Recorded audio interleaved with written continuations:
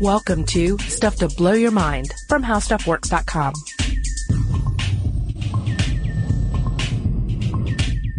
Hey, welcome to Stuff to Blow Your Mind. My name is Robert Lamb. And I'm Julie Douglas.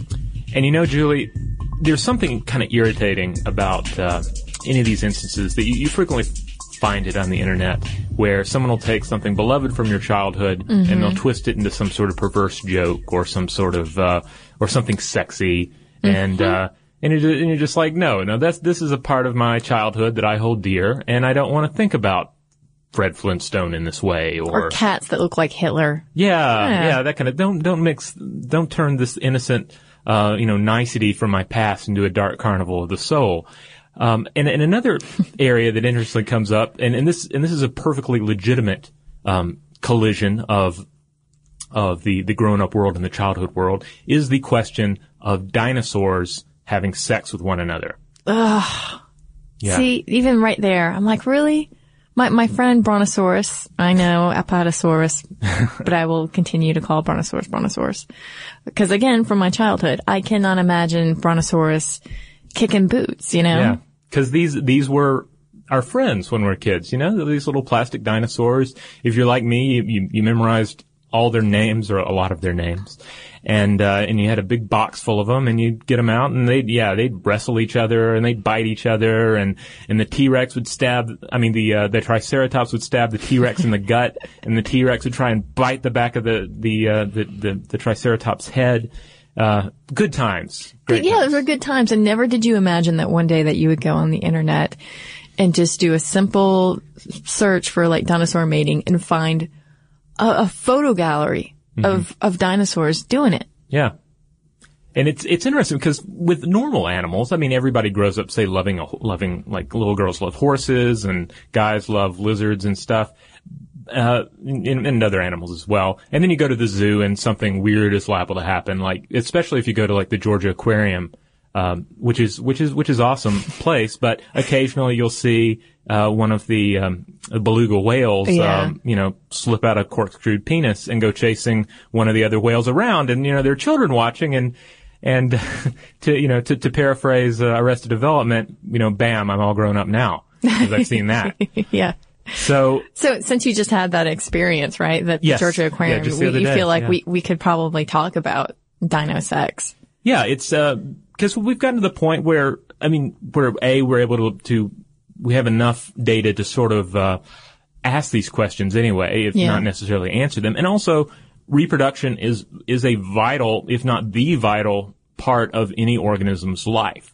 Well, and if you think about dinosaurs too, they primarily dominated the landscape for 100 million years, right? So, or thereabouts, in terms of domination. So obviously they were doing something right in terms of reproduction. It's just so very difficult to really pin it down, like exactly how they were doing this. But it's also kind of fascinating because we don't know exactly. Yeah. We've got some interesting theories. So before we get back into the grisly details of Jurassic Sex. Sorry, I had to do it. the brown chicken, brown cow thing. No, that was that was a naughty music sound that the brown chicken. What was the brown chicken? It's like a joke about oh man, I forget how the joke goes now. But the punchline is this brown chicken, brown cow, and you're supposed to say it like brown chicken, brown chicken, brown cow. Oh, I like that. Yeah. Okay, yeah. I totally butchered that joke though, so my apologies. I don't even, I'm not even quite sure what it is, and I love it. But anyway, so, how do we know anything about what dinosaurs or any prehistoric creature did or did not do? Yeah. It all comes down to, it's kind of like solving a crime. There are several different ways of figuring out what happened, several different lenses we look through. Get the forensics out. Yeah, they depend on, first, there's cladistics, which is a method of hypothesizing relationships among organisms. You can think of it as creating a family tree with blank spaces for unknown ancestors. They also turn to molecular sequencing, in which they reveal the hierarchy of relationships among different organisms by comparing their molecular details. So think of it again as a family tree, only this time using DNA evidence to figure out what goes where on the chart. Right. And then there's the fossil record, which is quite incomplete. I mean, by That's just the fossil record. And it's important. Sometimes people will criticize that, like, oh, well, the fossil record is incomplete. How can you prove this, that, or the other? Well, that's because we're using it along with other tools. Well, and it's a blueprint of sorts, right? So you've got to go along something here. Yeah. So here's the reason it's incomplete, or the primary reason. Sediment has to cover an organism's remains in order for the long fossilization process to begin. And most organisms decompose before this can happen. I mean, think of it. You're some sort of prehistoric creature out there. You've got to be covered basically covered in mud after you die for your form to be preserved in fossil. Right. So if you live in the mud, great. You've got a leg up on this fossilization process. But if you live in the desert, maybe not. Or if you only occasionally go near the water to drink, then it's a question of dying at just the right moment. Right. And in just the right circumstances. And, so that's why, like, trilobites, the ancient marine arthropod, are a rather common fossil. While a T-Rex is far rare because it's large, it's land-dwelling, and it's a top predator. So there's a very small percentage of the population. Trilobites everywhere, but a T-Rex, think of it like a pyramid. Like the T-Rex is at the very top. And like for every one T-Rex, there's got to be the next level is, of predators and prey is a little larger, and the one below that is a little larger, all the way down to all the different herbivores that they eat, and then the grass that the herbivores eat. Right. So your T-Rex, your top predator fossils are pretty rare. And so even rare that you would find evidence of, say, a T-Rex engaged in a particular activity, especially sex. Also, fossils may be set in stone, but they are not figuratively set in stone because they can be destroyed. And then there are a lot of fossils that we haven't found and will never find. Like if there's a fossil of two T-Rex doing it, and it just happens to be on the earth under, say, the Vatican, we're probably never going to get that fossil. That's just you build something important, and you're going to give up on that. Yeah, so. Yeah. So it's a question, right, of the soft tissue preservation, right, and actually having reproductive organs intact, which is, yes. I mean, that's never even been found in a dinosaur before, right? Well, there are some cases of some soft tissue. There are some cases of soft tissue, which would probably make for a whole other podcast, but not to the point where they're able to say, hey, look at this. This is a dinosaur sex organs. Right. Yeah. Yeah. So it's not so complete that you could go, there's the penis. Yeah. It tends to be more like, for instance, finding that there's still some soft tissue, available in the middle of a bone. It's a slightly controversial study. Okay. At any rate. But yeah, for the most part, we're finding bones because these dinosaurs, also remember, I mean, you had, scavengers too. So something dies in the world today. Chances are something's going to go and have a meal out of it. Yeah, true. And the same held true back then. So the thing that we can do is to look at the common ancestors, right, for a little bit of a clue. In particular, alligators, crocodiles, and birds for dinosaurs like velociraptors. Yes, and just think of it. We see naked birds all the time. And there's nothing really all that scandalous about it, right? Why? Because they have what is called a cloaca. That's right, a cloaca. And this is a cloaca. How do we talk about a cloaca? It actually, in Latin, it means sewer. So that's a lovely introduction. But it's basically an opening for urine, excrement, and sex. And we know that crocs have this, right? And we also know that female titanosaurs are more like a croc, given the analyzation of well-preserved titanosaur eggs, which are rounded like a croc instead of oblong like a bird. So they've sort of extrapolated with that information and said, okay, since, the titanosaur had round eggs and they were laid in big clumps, much like crocodiles, let's take that logic and extend it out and say that they possibly had a cloaca like a crocodile does.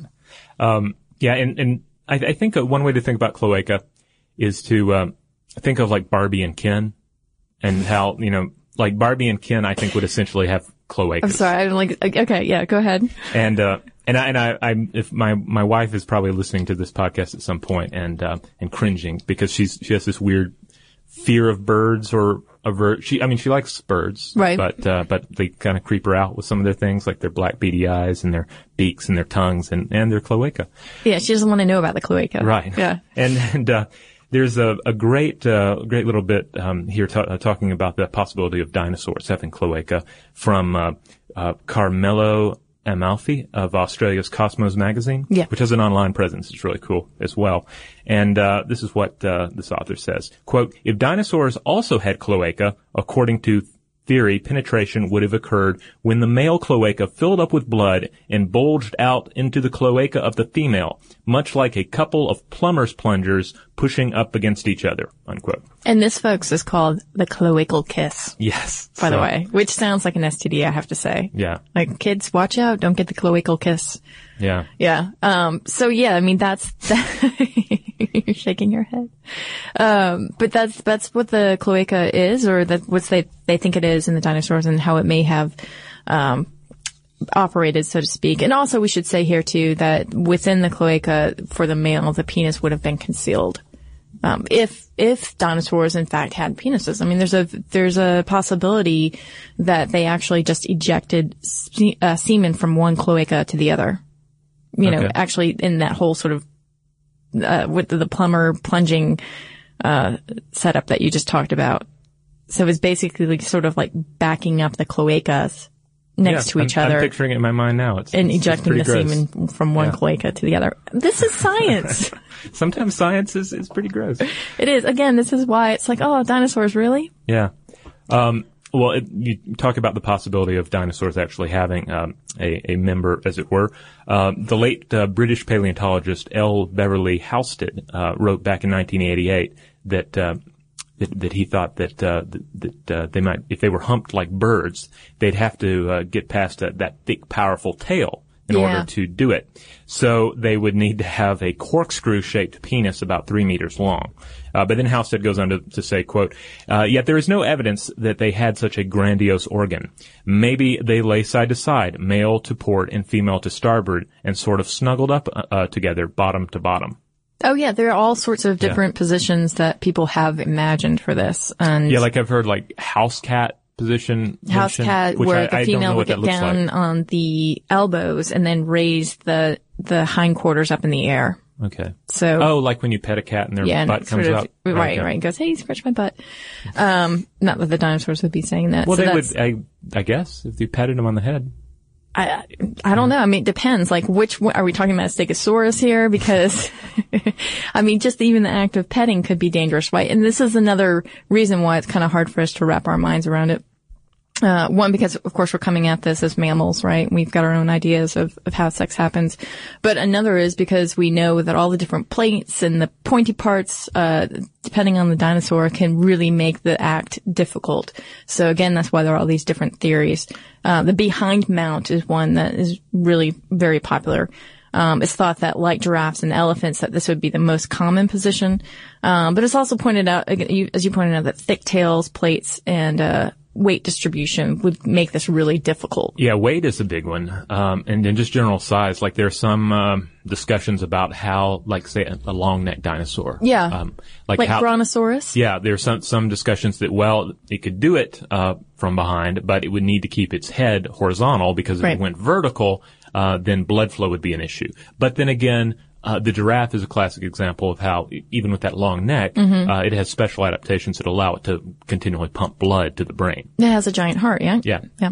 They're such a giant heart. It's such a giant-hearted creature. And then there's also a 1991 scientific paper entitled Fusion of Caudal Vertebrae in Late Jurassic Sauropods. So again, we're talking about Brontosaurus here. They found that the fusions of the tail vertebrae closest to the pelvic girdle were common among these types of dinosaurs, possibly so that their tails wouldn't snap off during mating. So it's this kind of fusion that might only occur in female dinosaurs that could lift their tails and arch during mating. But their tails don't snap off. Because that would be kind of interesting too if their tails snapped off like lizards. No. I mean, the idea here is that the fusion was a little bit wonky, right, on that vertebrae, so that they could get that arch in the tail. So that's a theory. Another theory is I like to call it the hot tub theory. Oh, this is because of their weight and size, right? Yeah. Larger dinos, right, if they're weighing around 100,000 pounds, would have the most difficult time in mounting. Without crushing each other, right, or maiming each other. So it's thought that they would go, like Crocs, that they would just float in the water, and that would give them some buoyancy and kind of give them a more gentle way to dock their cloaca, so to speak. And then there's, I think you already mentioned it too, there's just sort of a spooning action.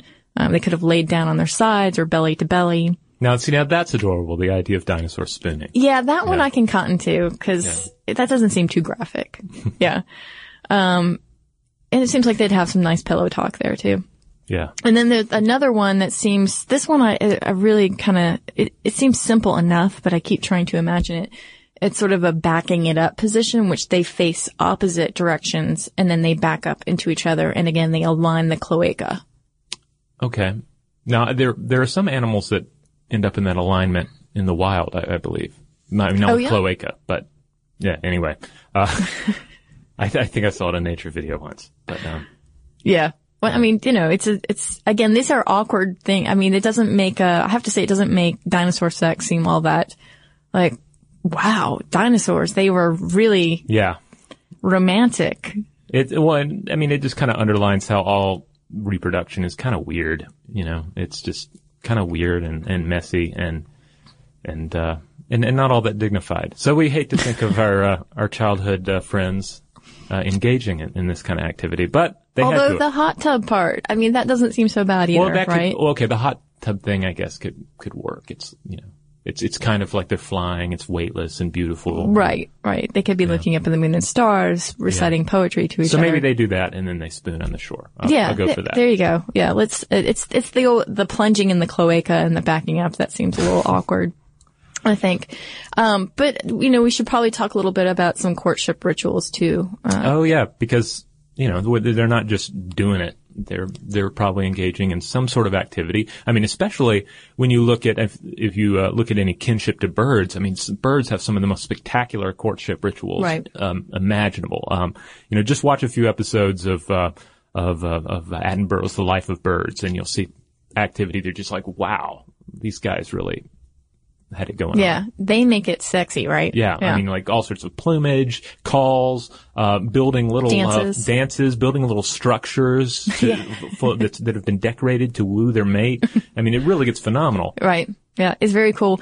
And again, we don't know so much about what dinosaurs might have done, but we can think about, again, like, a sauropod like Brontosaurus, Apatosaurus, long tails, long necks. It's very possible that they might have done some sort of dance in which they intertwined their necks. A sexy dance. A slow dance, like a Valentine's Day, dance together. I don't know. Fifth grades, hearts all around them. But in their tails intertwining too. So, and then again with the males and the necks, it's very possible that they might have used those to tussle with other males or to herd other males away so that they'd have less competition with the female they were trying to mate with.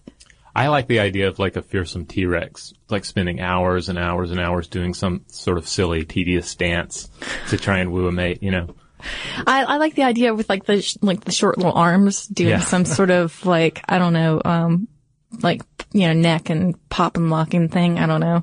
Well, that's the problem too with the T-Rex arms because they have those two little fingers. Yeah. So it looks like they're doing ironic quotation marks every time they say anything. They're like, I really love you. And then the other dinosaur gets all up in arms because they're like, oh, you love me?